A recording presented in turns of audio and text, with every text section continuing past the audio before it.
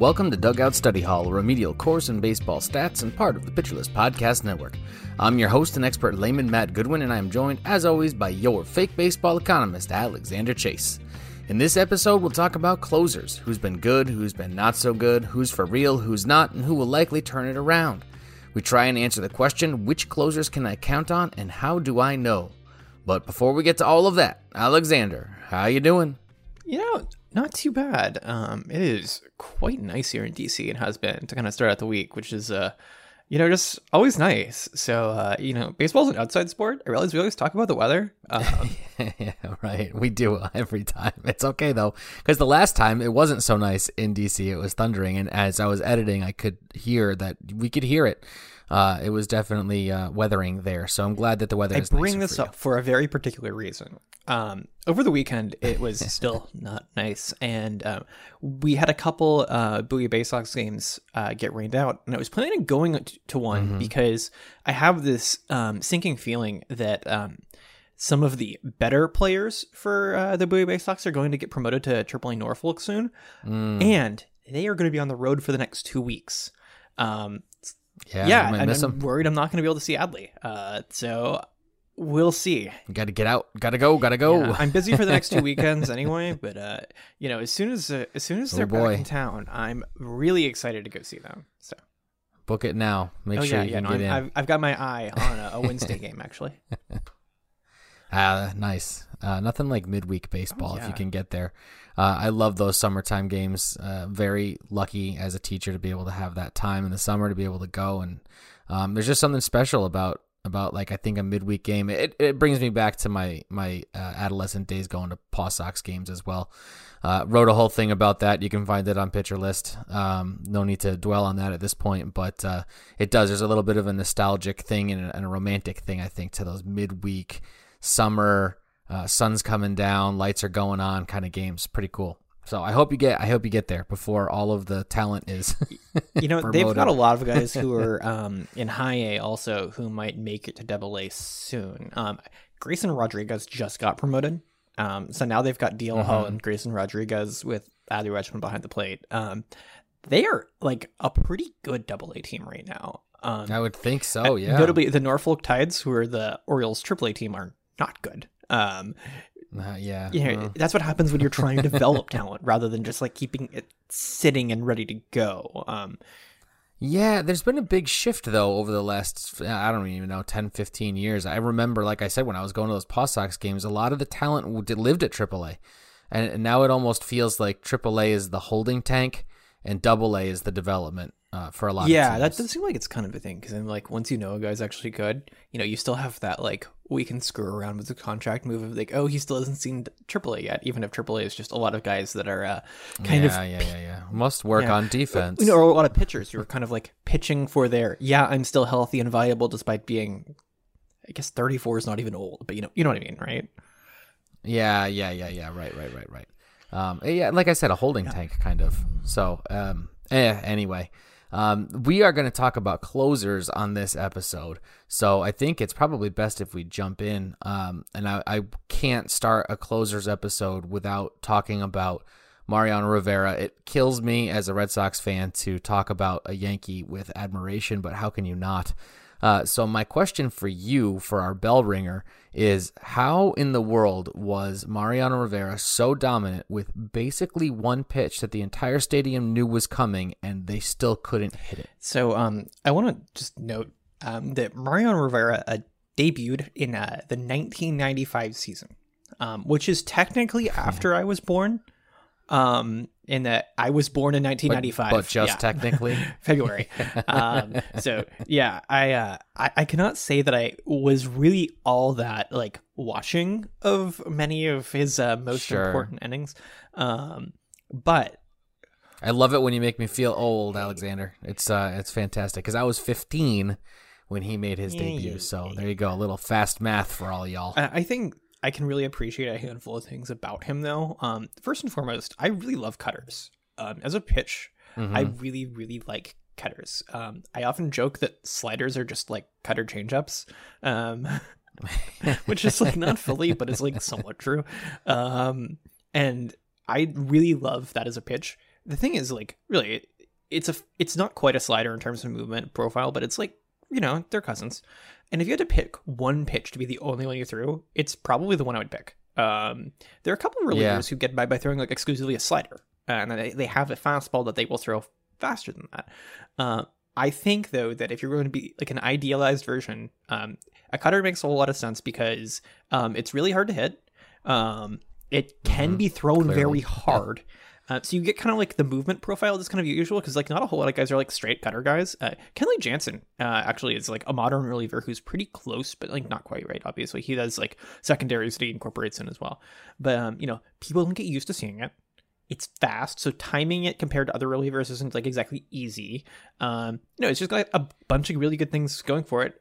He was also just really good at like location. So like that's part of it. He's a guy who walked for his career 2 batters per 9. That's a career walk rate. Let me go and pull that of 5.6%. That's definitely below the average. I mean, lower than the MLB average. Like that's above average in terms of skill. But he was only like a career 23% strikeout rate guy. The whole goal was to frustrate you into hitting it into the ground. Right. Oh, sure. Right. Breaking the bat. Yeah, and exactly. Contact. And that's the sort of thing where like, if you can get your location, you can be a little bit deceptive, you can stick around for a while. And I think that's definitely it was. There are some other pods I like to listen to who like to jokingly refer to the entire league's like spate of like relievers as just all Jose Alvarados who just throw it 100 miles an hour right down the middle of the plate and hope for the best. And you can definitely see how a guy who was not that, in many of the best ways, stuck around for a while. So people should throw more cutters. Sliders should be referred to as cutter changeups once in a while. Especially if you're kidding, like I always am. And I never rooted for the Yankees a single day of my life. I never had an allegiance necessarily as a kid growing up in Dallas, but there was no part of me that just wanted to root for the Yankees because it felt good to be a winner. Because the thing is, all the Yankees fan kids in my grade were really annoying. So, I learned early. It was a social thing. Oh, yeah. I mean, Rivera, I think, obviously a generational talent. And maybe using him as like the example for anything is a little silly, but definitely couldn't start a closer episode and not at least kind of mention him and acknowledge his unbelievable dominance. I do wonder a little bit if he were to debut this year and wasn't throwing 100,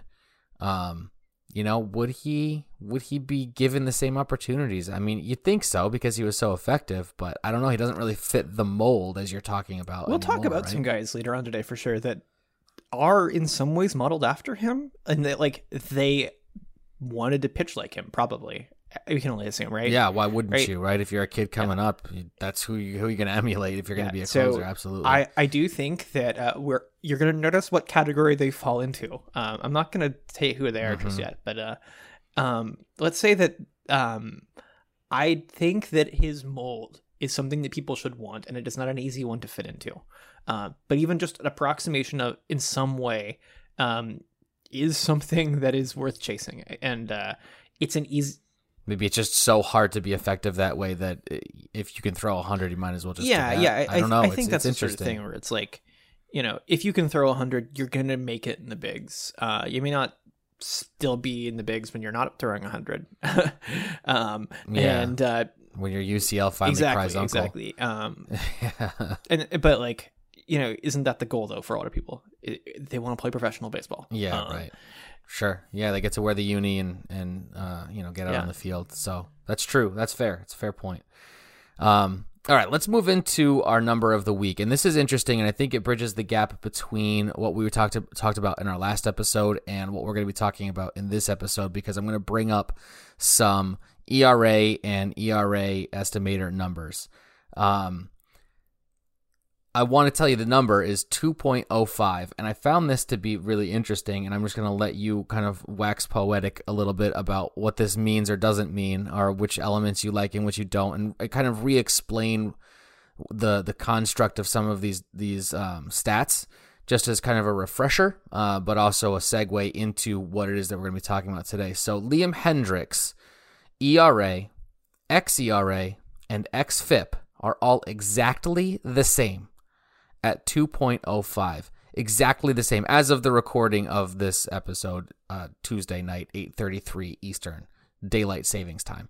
All exactly the same. So what does that mean, and how does that factor into what he's doing on the field? Matt, you're clearly cherry picking by leaving out his other estimators. Duh. There was one that didn't match. Yeah, you have me wanting to pull this up, so I probably will. But obviously, the fact that you have, like the stars aligning in this sort of way is meaningful in one particular way. It means that they agree. And that makes it more and more unlikely that they are lying, right? Basically, Sure. if you want to answer the question, has Liam Hendriks been good? The answer looks like yes. Liam Hendriks has been good. Yeah, right. I don't think that's shocking analysis to anyone. I do like these tools for different reasons. So you brought up XFIP. I don't like that one. I think we talked about this very lightly, and I had someone comment and asked us if we were mean enough to XFIP. So yes, yes, Mr. Max thank you, Greenfield. Max, for that.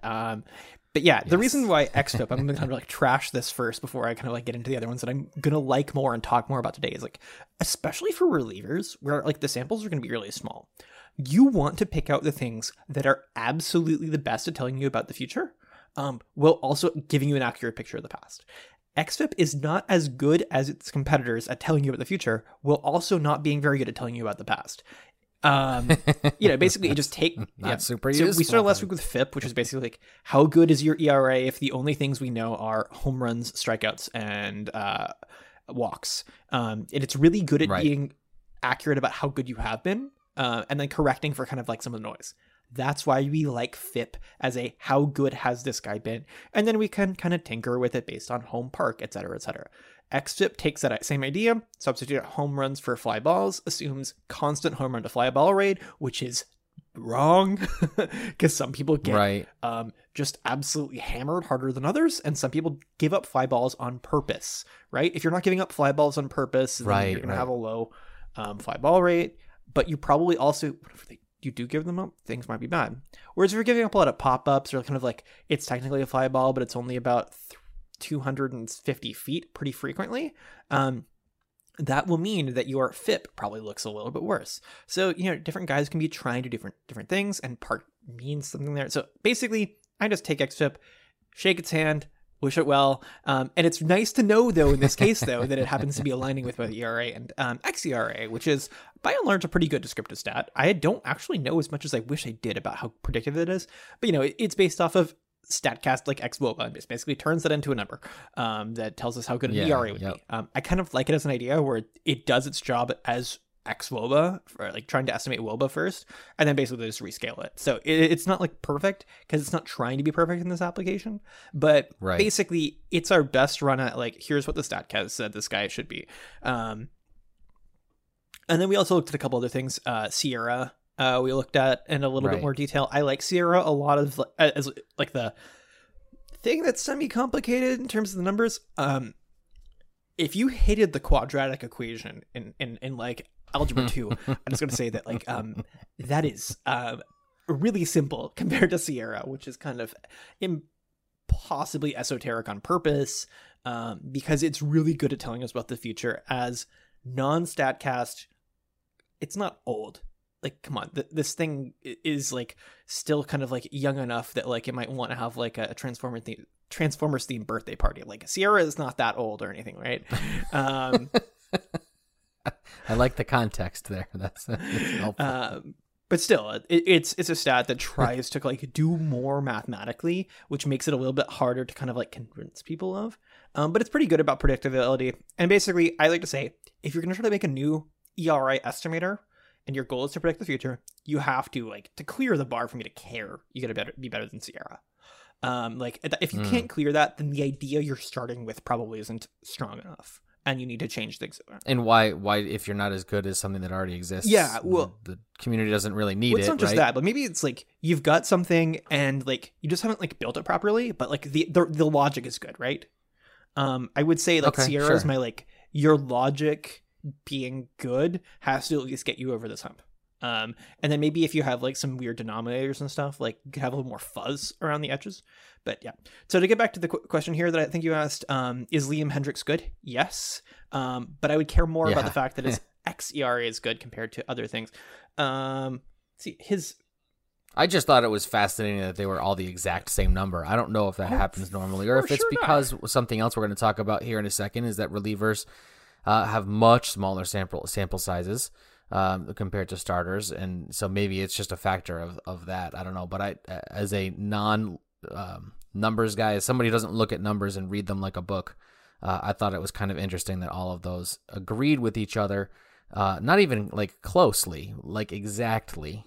I don't know. For the permanent record, his 2.62 FIP as of our recording, still good. Let me pull that SIERA. Yeah. Did you hear that, Library of Congress? That's for the permanent record. SIERA 152.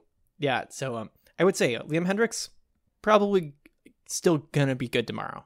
Is my best guess. Yeah. I mean, again, I wasn't bringing it up to say like, oh, I'm worried about him. I just thought it was absolutely fascinating that those numbers were all exact, especially after what we talked about last week and how we get to those numbers in different ways. For them to be exactly the same, I thought was like I said, interesting. I'm just messing with you because it's fun. Of course, yeah. Why not? Why wouldn't you? All right, let's get to our central question for this particular episode, which is, we're going to boil it down basically to this: which closers can I count on, and how do I know? Not necessarily the easiest question to answer with certainty. Obviously, closers are difficult to nail down every single year in terms of who am I going to draft, who's going to have the job, who's going to keep the job. Even the role itself has evolved and changed so much, even over the last 5-10 years in baseball. So it's hard to nail down, but we're going to try. And by we, I mean you. So I'm going to start with this question. Why would relievers, just to start, not necessarily closers, but relievers in general, what challenges do they present that we don't have when we're trying to analyze and evaluate starting pitchers? So one of the things about being a reliever is that you often get there. I mean, maybe it's just pure stamina, but often like, if you're a 2-pitch guy, you end up in the bullpen, right?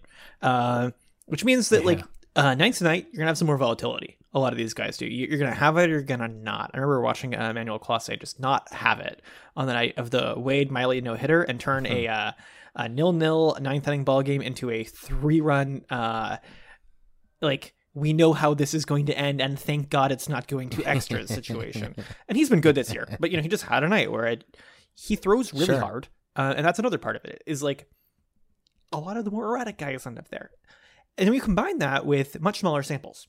So the possibility that things just might not click once in a while, just widen the error bars and then give us less time.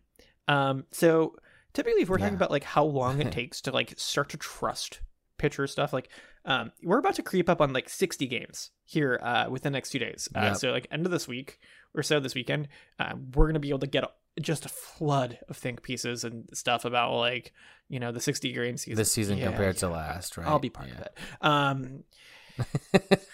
I love how you say it with disgust and then just jump in with both feet. Yeah. Oh, this is gross, and I'm going to be part of it. Yeah, of course. No. It's going to be just so much content. I'm actually interested to see what everyone busts out. But we're also going to see some dumb stuff. Sure, yeah. We say that, though. Like, 60 innings was about enough time last year for us to start to believe whether or not a starting pitcher was good or not. Like, when we talk about, like, some of... We're games or innings? I just want to clarify. In terms of the number of innings that starters were throwing last year. Like, we could... Okay, so 60 innings. Not 60 innings. Like 60 games worth of innings, whatever that is for like a starting pitcher.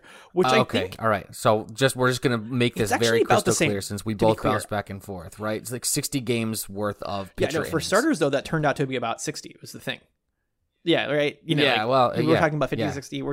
You go every fifth day, you pitch about 5 innings. Yeah. There we have it. Yeah, exactly. Like most starting pitchers are pitching somewhere between 150 and 180 innings in 162 games. Wow, that worked. Right. But yeah, like we got like, around 10 starts or so from a lot of guys. And it was about, if they pitched the whole year and they were like the same guy the whole year, then we could start to believe it. Remember, like we weren't sure at the end of last year if Corbin Burns was legit or not. Yeah. Turns out, yes. So think about that. That number of innings, roughly 60 or so, is how many we would get from a reliever in a full season. We were getting like 15 to 22-ish innings from a lot of relievers last year. We are sitting somewhere in that range still for a lot of guys. Even if you add last season to the first 60 games of this season, you're still not at an actual full baseball season. Liam Hendriks, in the past 2 seasons combined, through tonight, through rate the second, has pitched 47.1 innings. Now, there are some reasons to trust in who he is. And we have seen a lot of kind of like the sausage getting made through Codify's Twitter account, actually, because they love to show off how good a job they did with our boy. It is just night and day. Just want to note here, like, just because it's so ridiculous. In 2018, and basically every year, the year before that, Liam Hendriks had a K- BB rate that topped out about 20, which is really good, by the way. But, he was hitting 11% difference in 2018. He was a guy who's like FIP or XFIP or whatever else, kind of like would wobble between like, and there were some seasons with like high 5s. There were some seasons in the 3s and 2s, but he wasn't like truly who he is today. Yeah. He's been like a 2 ERA or better guy for 3 seasons running now. We can kind of believe in that at this point, right? But it's taken a while. There were still people heading into this draft season who were like, yeah, who knows? Maybe he'll suck all of a sudden. There are some people last year when they're drafting who were like, yeah, it's 1 year and he sucked for a while. We have so many roadblocks to knowing whether or not we should care about whether a guy is good. And then there's just like the dumb roto stuff about like, is a guy going to be a closer and is he going to be good at closing and is he going to get opportunities and all of that, just really frustrating stuff. Like I'm talking, it's either frustrating by design and you like the randomness, or it's just frustrating and you hate it. And I think that hopefully we get to actually talk about that a little bit more towards the end. But I just want to say either way, sure. If you're playing in a roto league, there's just a lot of reasons why evaluating all this stuff is so difficult. Alex Fast has written plenty about how like we draft closers really poorly and we're really bad at evaluating value. I tend to draft in the way that he prescribes, even if I sometimes disagree with all of the methodology. Not all of it. If I disagree with some of the methodology about how you'd measure that, right. Because like at the end of the day, like we can make a couple exceptions for a handful of guys, right? Like, was there a closer that you really wanted to target in drafts this year? No, because I hate it. So I'm in that camp. I really like. I actually wound up with a bunch of really good closers in places, and maybe it's just because overall people are kind of fed up and they fell. You mean like high value, high ADP guys, but you still got them put? Yeah. 150. Yeah, like the haters. Okay. I got Hader in a couple of places. Jansen. The going into drafts, there was like maybe 5 guys that you could feel confident were going to have the role and probably keep it all year. So it was pretty slim pickings. I think a lot of people went away from it, which is why I wound up with them. But normally I don't target closers. I just take what I can get and try and be really active on waivers. Yeah, I was really into the way that Oakland had been managing their bullpen even before Hendriks' breakout. And I was just so excited, and I cannot even remember the name of the dude who I was spending like pick 125 on, who was supposed to be Oakland's closer. And that's a little bit embarrassing, but I'm just gonna walk straight past it because I think that's where we're at. Well, but that's the thing with closers, and I think it underscores the difficulty and the challenge. And yeah, sure, some people might like that because it's random and it gives them a chance to separate from the pack if they happen to be right. But I hate it because it just gives me stress when I'm trying to construct my team. How much do I want to invest in this spot? And if I completely ignore it, that's not great either. So I don't know. It's part of the deal. I get it. I'm not angry with it. I just it's not my favorite element. I don't like that for steals either. I don't like steals for the exact same reason. Cool. So with all in mind, we are still in a league together, and we are in many leagues separately. We have to care about them. And I also will say, as a non-fantasy entity, I am super fascinated in relievers. I really like baseball players who exist in the extremes, right? Like the dudes who are league average in a lot of ways tend to be really disinteresting to me, even if they're like fascinating people. I like the dudes who are like doing something that's way out there, right? It's like there's a reason we like Williams Astudillo. There's a reason why I like Joey Gallo. Those are very opposite people in terms of approach, right? We end up with a lot of that when we look at relievers' arsenals and their stats and everything else. Like Darren O'Day is just a joy, right? Yeah, I'm actually pretty fascinated. This was an idea. I'm going to give credit here to Kyle Brown, one of our Pitcher List colleagues, does the On the Farm pod, hosts that, does a great job. And he posed a question that totally fascinated me in terms of like a new stat that would better capture relievers and a larger swath of relievers so that we weren't so reliant on the save. For some of you, that might sound awesome, and for some of you, that might sound awful, but it really intrigues me. And how can we have, I think he posed it as kind of like a quality outing or a quality appearance or something that's kind of like a corresponding stat to a quality start. And I if we could come up with something like that, personally, I would think it was super cool. I'm going to make us feel really bad now. So I don't know if it was literally Nate Silver, but there's a 538 piece from a while ago. It's about Goose Gossage and basically about the goose egg. Goose egg. And I think that's kind of like in line here, right? It's similar. I don't think it's perfect, like, they're but all a little bit wrong, right? It's definitely capturing the essence of what I'm getting at. And I love the thought process behind it. Because there's a lot of value in relievers that aren't closers in real baseball. There's a reason they roster so many of them. And we're completely missing that, and in my opinion, overemphasizing closers and saves and all of that. And it's just, I don't know. I'd love to see something else emerge, but I digress. So let's go overemphasize him some more now. We got a couple different buckets here, right, that we want to look at. Yes. The first one that I was really, really psyched about were the guys who we didn't expect to be super good, but have actually been really valuable this year. Because I want to talk about the people who are exciting first. And there's a guy that you had actually kind of just brought up before we got started, and I think I'm immediately gravitated to this guy a lot whenever I'm writing up my bullpen depth charts article that I write every week. Yep. And that's Craig Kimbrell. My brain just melted there. Just like a lot of batters against totally him. Fine. That's why we have show notes. Yes, sorry. Like my ability to read actually went away. Yeah, no, that's okay. That's why they're there, for me to back you up. That was not me making fun of you. That was because I know that my brain does the same thing. Yeah, I think he's fascinating because he's been both like the best closer in baseball and somebody that you could easily have cut at varying points of his closer career. And I would love your take on what it is that he's doing now that he wasn't doing before. I also like him as kind of like a little bit of a case study. But I want to say, just like as it will go for like pretty much every guy we're going to talk about today, everything is so erratic that the cases do not apply to each other so frequently. That's kind of like going to be the gist. I want to make sure I just drop that down and then just point at that glob of goo frequently for the rest of the day. So Kimbrell has had some funky things happen. Like, remember that thing where he kind of just like didn't sign with a team, showed up to the Cubs camp in the middle of the year and then wasn't good, and then kind of wasn't good again last year. Yeah, I think that it's really easy to imagine that would maybe screw with your ability to be a professional baseball player. So I do think that that's like a not insignificant part of the reason why he hasn't always been super good.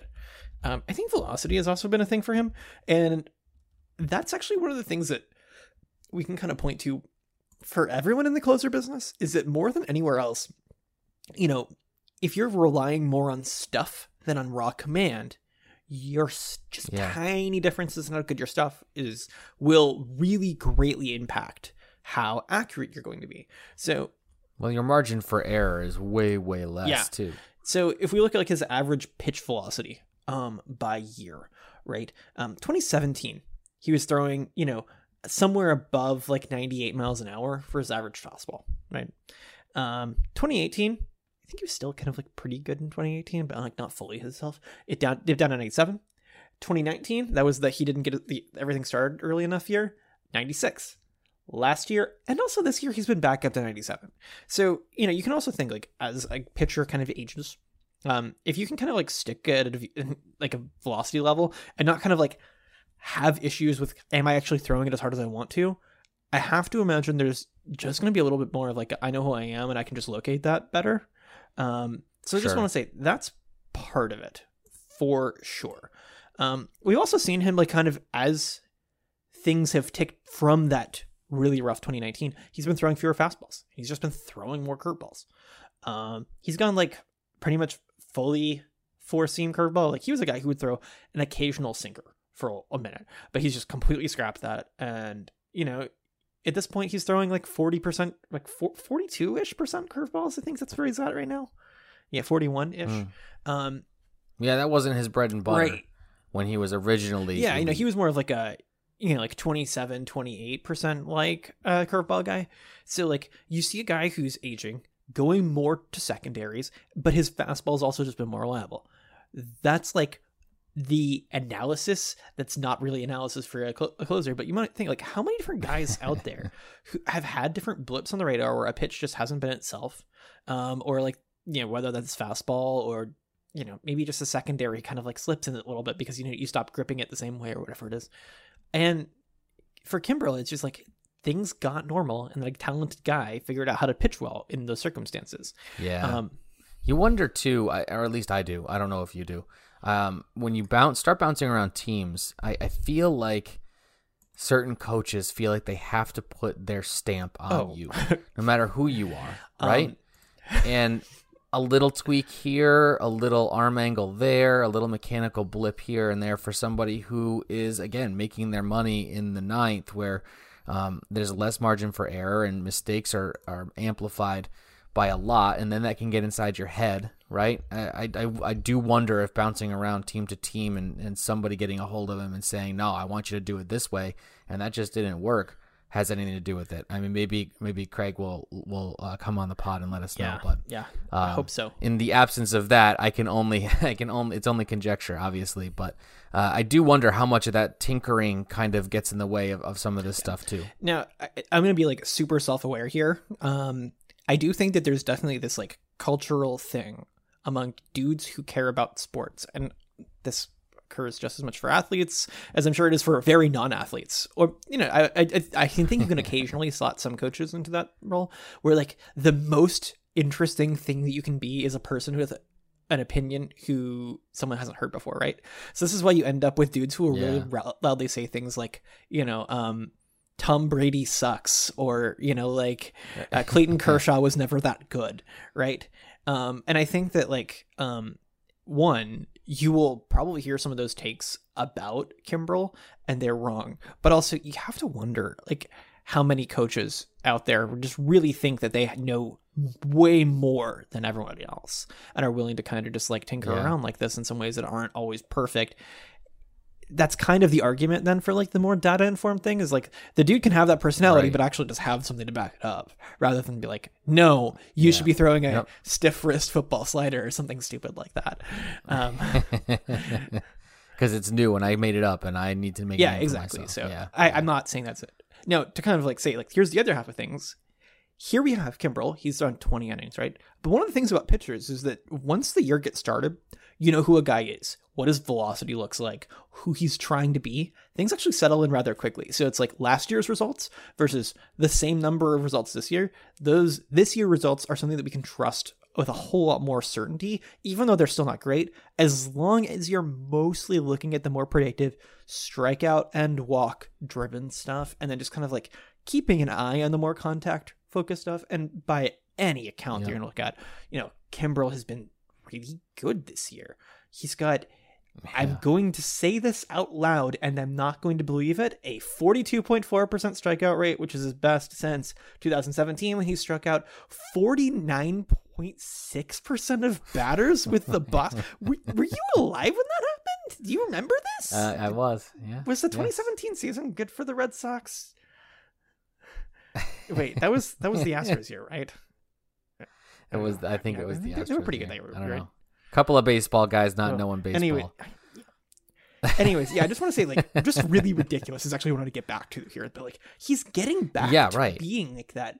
Like, his 32.9% K minus BB right now. Like, he obviously achieved that in 2017, but he's only topped that mark twice in his career. So like by that mark, this is like he's showing like the third best by year version of himself. Now that's not necessarily going to sustain, but you know, his home run per 9 right now, which is not a perfect stat, but it's kind of indicative, is one of the lowest of his career. Is it going to sustain? Probably not, but hey, the ball's been de-juiced. So I just want to say, like, all of the going forward stuff looks really good for him. So he's a guy who has been good. He's made some changes we can believe in. All the narrative is there. The stats back up a sustainable version of success. And he's not just like succeeding strictly because, you know, he's gotten the ball to be hit hard into a right fielder's glove. So I want to say, right. There is the full picture of the sort of stuff that we would hope to do for a closer, right? And, you know, kind of the last piece of the puzzle is like, have the Cubs been good enough? Yeah, mostly. Their division is not good. They have a winning record. The only thing they really don't have is a true ace, I guess. Yep.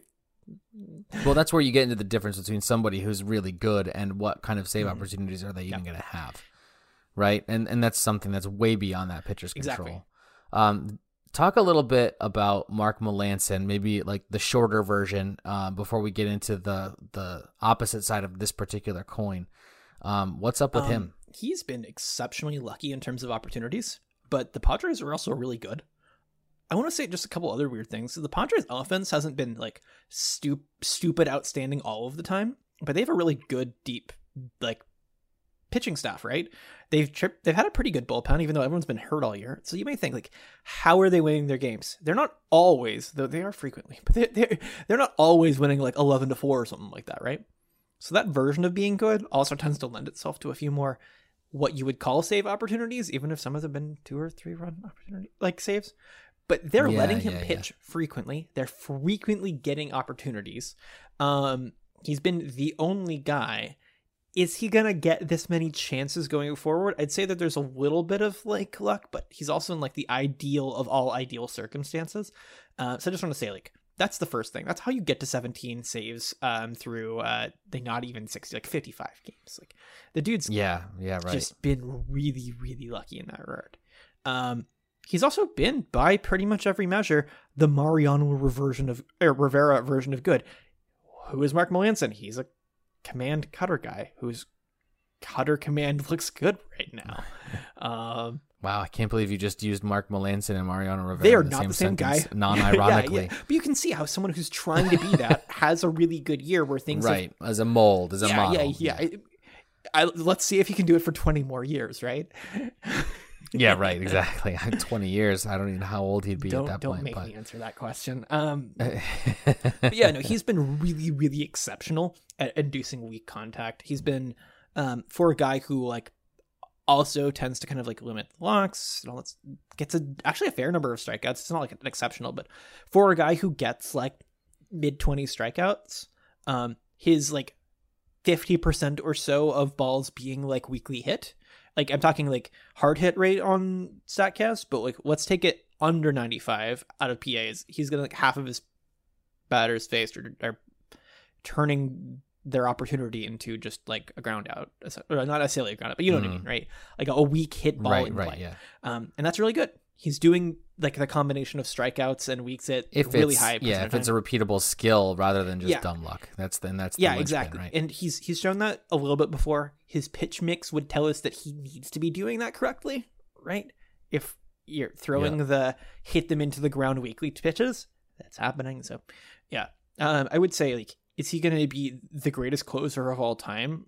No, but I would say I'm not like looking to trade high immediately on him because he's probably still going to be one of the 5 best fantasy closers in baseball for the rest of the year by virtue of playing for the San Diego Padres and pitching reasonably well. And having those opportunities, exactly. Right. That makes sense. All right, let's go to the other side of the coin and some of the guys who we thought were going to be amazing and have not. Let's start with Will Smith. I think that's a great place to start with that yin to the yang. It's funny how they've been kind of like stuck together and then they get separated a little bit. And the guy who I don't think most of us would have like bet being the more valuable one has been more valuable. And here we have Will Smith, the baseball reliever version, being I okay, so he got dropped in this 10 league, or 10 team league that I'm in, which kind of confused me actually. It's like, he's always in my write-ups. He's getting a lot of strikeouts. And I realized he had like, out of 5 games, he'd given up an earned run in like 3 of them. And, people just rage drop, right? Yeah. If you play daily, it's way easier to do that than weekly, where you're like, oh yeah, he always gives up like an earned run or 2 a week. And you're like, but he still got some saves and stuff, right? But he got dropped in this league. And I was an idiot and I didn't pick him up in time. I can't remember. I think this is one of those where like it was just waiver priority and I didn't try to use my waiver priority on him. It got cute and he got picked up. Yeah. He was carrying like a mid-4s ERA at that point. He did not deserve to have a mid-4s ERA at that point. Yeah. All of the strikeout and walk sort of numbers looked really good for Will Smith at that point. I know, because after I didn't pick him up, I went and checked. Because again, I make great choices. So I want to you wanted to instantly. Yeah, so I want to pull out a couple just things that are funny for him, right? So he's at this point, couple more appearances. It just takes so little time. He's down to a 4.05 ERA. And he's got let's just cite a bunch of numbers and interpret them after the fact, a 3.09 xERA, a 2.42 FIP. He's got a 3.66 xFIP, whatever, but that's still lower than his current ERA. You see where this is going. He's got a 3.08 SIERA. He's doing a lot of things really well. His walk rate's been a little bit higher than in the past couple of years, but his strikeout rate's back up like above 30%, and on and on and on. So he's basically pitching like a guy who should be good. His estimators show that he should have been good, and a couple of balls have. I think it's really just kind of like a matter of like he's had some blowups, right? Rather than being consistently a guy who just gives up solo shots, he's had like a couple of days where things have just gone sour, or some funky things have happened on some weekly hit balls. And that'll give you, for a couple days at a time, an ERA in the mid-4s and make you feel bad. Yeah, well, that's true. I mean, if it all happens in one game, as a closer, it doesn't really matter all that much. It gives you an ugly ERA number, but if you take that game out and the next 10 have been great, it's an inflated ERA number. And that's where averages are problematic, especially when you're talking about a stat like a save, where if he was terrible last week, it's a blown save, but ever since he's been able to get finish the game, I guess this goes back to our original question, is how do we know, right? How can we count on, how do we know? These are numbers that are indicative of Will Smith by the end of the season probably being a really reliable reliever, somebody who hopefully starts to pick up more saves and get more opportunities. Yeah, but the other side of that coin, right? How do we know? The other side of the coin is just like, can we count on Atlanta to like get their stuff together and win some baseball games? Well, it's important. You can't save a loss. So yeah. And he's now. I was at actually one of his more like dominant and like, all right, let's go home now. Saves. It's just on the road. Nationals, of course, here in DC. Yeah. And he's been like that most of the time when he's pitched. It's just once in a while some fluky stuff happens. He's got, to note here, a 67.8 left on base rate, which is the lowest since 2016 for him. So obviously, when like a third of the people you allow in base end up scoring, that's gonna maybe inflate your ERA a little bit. Sure. But is that sustainable? Sustainable is the wrong word, but what's the most likely outcome? That it stays, that it edges up to the high 70s, being influenced by a fluke? Yeah, right. So like, I will say though, if you were trying to look back on his past couple of years, there's been some really funny things that have happened just by virtue of like small samples. So he pitched 16 innings last year. He had a 100% left on base rate. That's probably gonna regress. Exactly. So he still had a 4.5 ERA last year because he had a lot of balls leave the yard. He had a 3.94 home run per yard line last year. So it's just like things regress, and that doesn't always mean good things, and it doesn't always mean bad things. So Will Smith is I think just a really good example, I think, for me of like, we can make bad decisions as managers whenever we don't just actually remember to do these things. Instead, are just like in the app for like Yahoo or ESPN or whatever, you make all your decision just by sorting by some category because you got to find you guys because you're right. sitting there bored and want to make a drop because some dude seems like he's not good. Yeah, right. Or you're frustrated because you're losing games that you don't feel like you should lose, or losing weeks, I should say, that you don't feel like you should be losing. And I got to make some sort of I feel helpless. I got to do something. Yeah. I get that. I feel that way a lot. But, sometimes what's the better part of valor? Making sure that you're not doing something dumb. I don't think that's exactly how the saying goes, but I think everybody knows what I'm talking about. Let's talk about some of these platoon situations, because that can be really, really frustrating and to know which person to invest in. So we've got Cincy, Tampa, Oakland here on the show notes, on the rundown, and I'm going to let you pick where you want to go first. Cincy, I want to spend the most time on Oakland. Cincy, but I want to just kind of like give a quick note on Oakland. And they've been kind of just like going back and forth and just letting both of their co-closers like have a week at a time almost. I think that Diekman's better. And I think that a lot of people kind of reflected that. He's been pretty good past couple of years. He's kind of old and has a different approach, but like they're pretty good about letting good people pitch in important situations. And somehow they're also like not terrible. I think that Oakland will probably have a few. It's like Oakland's tagline: Oakland Athletics, not terrible. Yeah, they're respectable enough. I mean, they were leading the division by like several games at one point with like a negative run differential. It's kind of funky. I think that the thing there though is like that's a very different situation than elsewhere, and I wanted to bring it up kind of as a this ain't normal sort of situation. And it seems like they were just kind of like trading off a little bit. I don't know if that sticks forever, but it was kind of just a funny note. And it's just kind of like this sort of frustrating where you're like, all right, if you benched Diekman in 1 week and he had got like 3 saves, that doesn't necessarily mean you should start him the next week. It's just really funny. So I just want to say like sometimes people do funny things and they sort themselves out for the most part. And I don't want to treat that like I want to treat the other places where injury and dude not being good have kind of been the reality. Let's start with Cincy. Did you have Amir Garrett on any teams going into this year? I didn't. Good for you. But not because I wasn't willing to take him. I think other people just beat me to him. Quite honestly, he had a lot of helium going in. And I think it was reasonable. I don't think it was, misplaced, but it obviously hasn't. Yeah, I think that's kind of like he's an example of a guy who is really going to get highlighted by some of my processes for who I like to go after and who might tell me will be good going forward. So Cincinnati has kind of like a closer and then a fireman, but sometimes so TJ Antone's like looks maybe like he's almost Josh Hader right now. I don't say that lightly. TJ Antone is first among all relievers in CSW per PA, which I promise sometime soon you're going to get 5,000 words on me on why that is the stat that we should care about.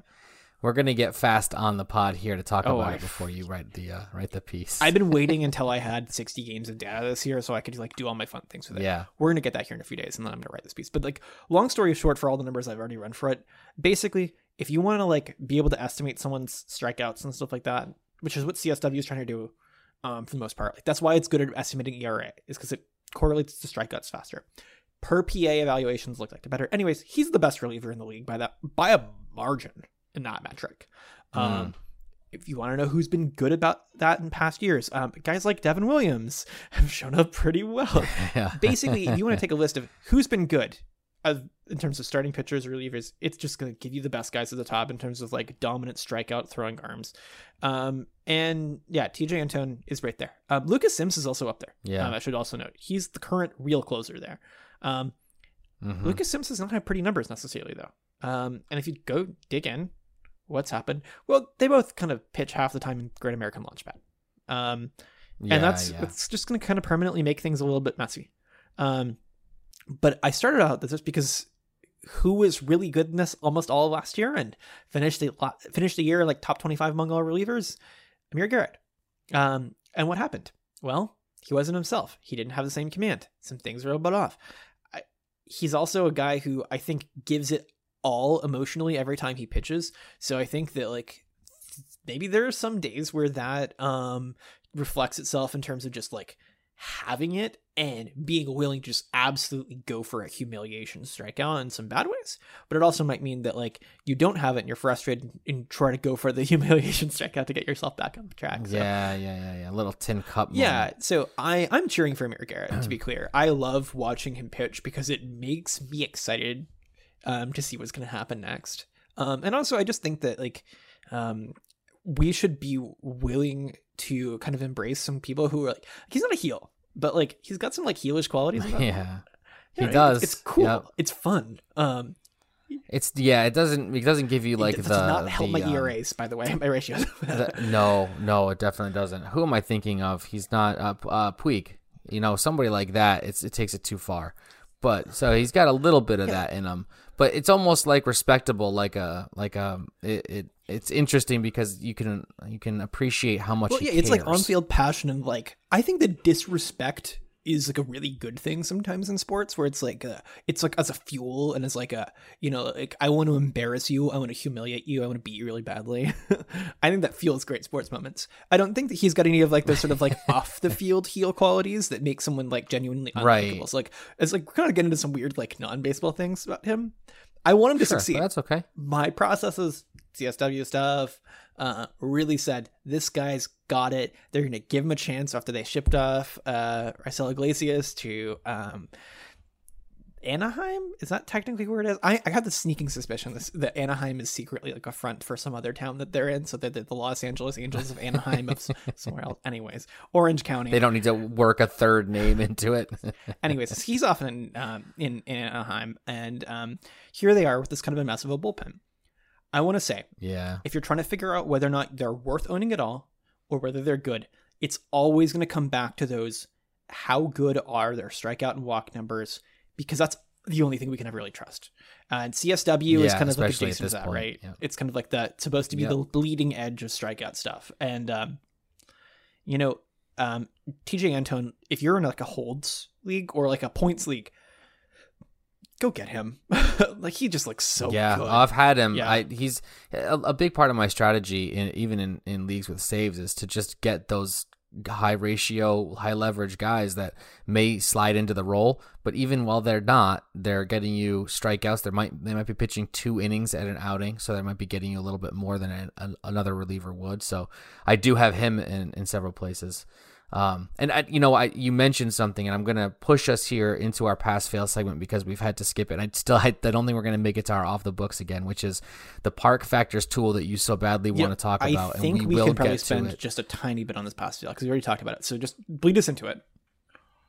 Yeah. So what I want to hear from you is, and I just put this out there, like pass fail holds. Yeah. Do you like I'm this fine with stat? holds. I think that holds are a great counterbalance because the thing about them is they still happen less than saves do for like the really, really elite saves guys. So it kind of just distorts things where talent for strikeouts and ratios matters more because the bottom end is a little bit better, right? The 40th best reliever in terms of like a save and hold league is better than the 30th or 40th best reliever in just a save league, right? In terms of like the number of saves and holds you can get from them. And that means that more of the value that we actively care about ends up being ratios and strikeouts. And that's, I think, where you want to land. Now, are they perfect? No. Are they silly? Yeah, they kind of are. But it's a sort of silly that we can kind of all just kind of like shake hands, take a deep breath. And Victor Gonzalez has been really good in holds this year. And it's really funny because he's kind of just like Lukey. Yeah. And I roster him in a league. And it makes me laugh in a fun way. It's weird. Sure. And I think I'm good with it. The thing I wish about holds, and I will say I'm giving him a pass too. I like it. I'm in a league that moved to saves plus holds. I really do prefer it. Maybe part of it is because I hate having to draft for saves so much that it gives me a little bit of an out. But those people who still go for saves tend to still win that category. More opportunity. Week to week. So it's right, exactly. The one thing that drives me nuts is that if you're going to call a hold, I don't think your team should have to have the lead. I think if you come into a tie game and don't give anything up, that should also be a hold. But alas, they don't care. I actually agree with you there. Yeah. But I think it's unfair to say that you come into a high leverage situation where the team just doesn't happen to be ahead and it's not a hold. All right, well, then we've carved out some space, Alex, and I don't want to shortchange it, which is why I was kind of saying we'll push it. But if you want to talk a little bit about this tool, so this would be off the books. So this is a total segue away from our closer conversation. But the Park Factors tool, talk a little bit about it, what its function and purpose is, what's going on with that, and why you, I'm assuming like it. Yeah. So basically, it's an attempt to solve. With a little more sophistication and a little bit more like liveness to it. The same problem that Dan Richards set out to solve a while ago whenever he was trying to figure out like which parks have been best at turning barrels into home runs or non-barrels into home runs. I think Alex Fast kind of looked at that as well. And basically Tom Tango and the team at like Savant were like, hey, let's actually just do this. So what it will tell you is that like, you know, we're typically looking at Park Factors in terms of like how many runs they allow, which is kind of imperfect because there's like multiple different ways you can get there. And the really fun thing about this tool is it'll tell you basically like on an adjusted, like if 100 is average and like 120 is a lot more and 80 is like, it's like 120 would be like 120% of league average. Really easy. So if you go look at this page, and you can actually break them out park by park, and there's a whole bunch of other features. But what it'll do is it'll tell you if a park is giving up more home runs than league average. If a park then separately gives up more singles or doubles than league average, hits overall. Okay. It'll even talk to you about like strikeouts and walks. You can see some really interesting things into BABIP in general. So basically, it just breaks out all of the different ways that a park can influence offense. And it's really interesting that the trends that emerge are really obvious when you see them and really fun. So the parks that have a ton of lawn, essentially, give up a ton of singles and doubles. The parks that are like smaller or that play at really hot temperatures, especially. You see this like Camden. Yep, that makes sense. Ton of home runs. The parks where, you know, like if the way that it suppresses runs is by like having a really thick atmosphere, you might have both fewer singles and doubles and home runs. You see that a little bit for San Francisco. The kind of like it's got a huge lawn and it's really hot, so the ball still leaves, or like the air is really thin, so the ball still leaves. Like Coors is like up there for everything, but you can just kind of like start to see like how are these parks similar, how are they different. You can see the narratives and how they affect each other, and it's really interesting. The only thing it lacks is directionality, and that's one of the things that Dan Richards' piece had done really well, is it broke out lefty versus righty stuff, which is just, I think, so essential. Yeah, that is pretty big. And I think that could be incorporated in the future. So I'm not leaving that out, but I just want to say they got all the data. They had a really good job of cleaning it up and displaying it in some really, really cool ways. And I plan on citing it whenever we want to talk about, you know, like guys who end up getting traded later on this year, inevitably. Because it's just a really, really good tool for that. It'll tell you exactly what you can kind of expect in terms of like the broad stuff. I think especially for pitchers, we can kind of get a feel for like if a guy's like a fly ball pitcher and he's moving from, Yeah, right. So we did a Park Factors episode, and this is a tool that has emerged since we did that episode. Kind of like almost a response, if you will. Not quite. Might have never that important. Yeah, that would be amazing. We heard that episode that Matt and Alex did, and now we have to come out with this tool. So go check that out. And, I'm going to take just a moment here to encourage those of you who are with us still to send us some emails and send us some questions on Twitter. We'd love to be able to do kind of a mailbag and go back over some things that we've talked about in the past and see how things that we've said before have panned out. So please do send us those comments, those questions. That's going to bring us to the end of this episode. Anything else you want to add here, Alex, before we sign off? I think the only thing that I really, truly want to add is that it's been really, really fun to see who, like, 60 games in has been doing really well. And just, like, as we're starting to, like, really get a feel for, like, we can believe it, the number of guys who have been just doing really well this year, and it's been fun to track, has been really high. And I want to say, like, as we're one 2020 season worth of baseball done or so, it's been a good short season so far, and I've enjoyed it. Yeah, it has. It's not been exactly as we expected, and it's been different, but that does make it engaging. Makes it frustrating sometimes, but it does make it engaging for sure. We're here, like, ready to debate here in the future, like Shohei Ohtani and Vladimir Guerrero Jr. for like AL MVP. That's I realize that part of that is that Mike Trout isn't playing baseball right now, but part of it is that they've been really good. That's true. They've been really good. Yeah. I actually want to hear the arguments for Shohei Ohtani winning MVP and Cy Young independently.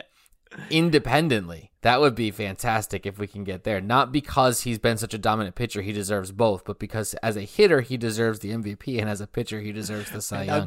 That would be a fantastic world, I hope we can get ourselves there.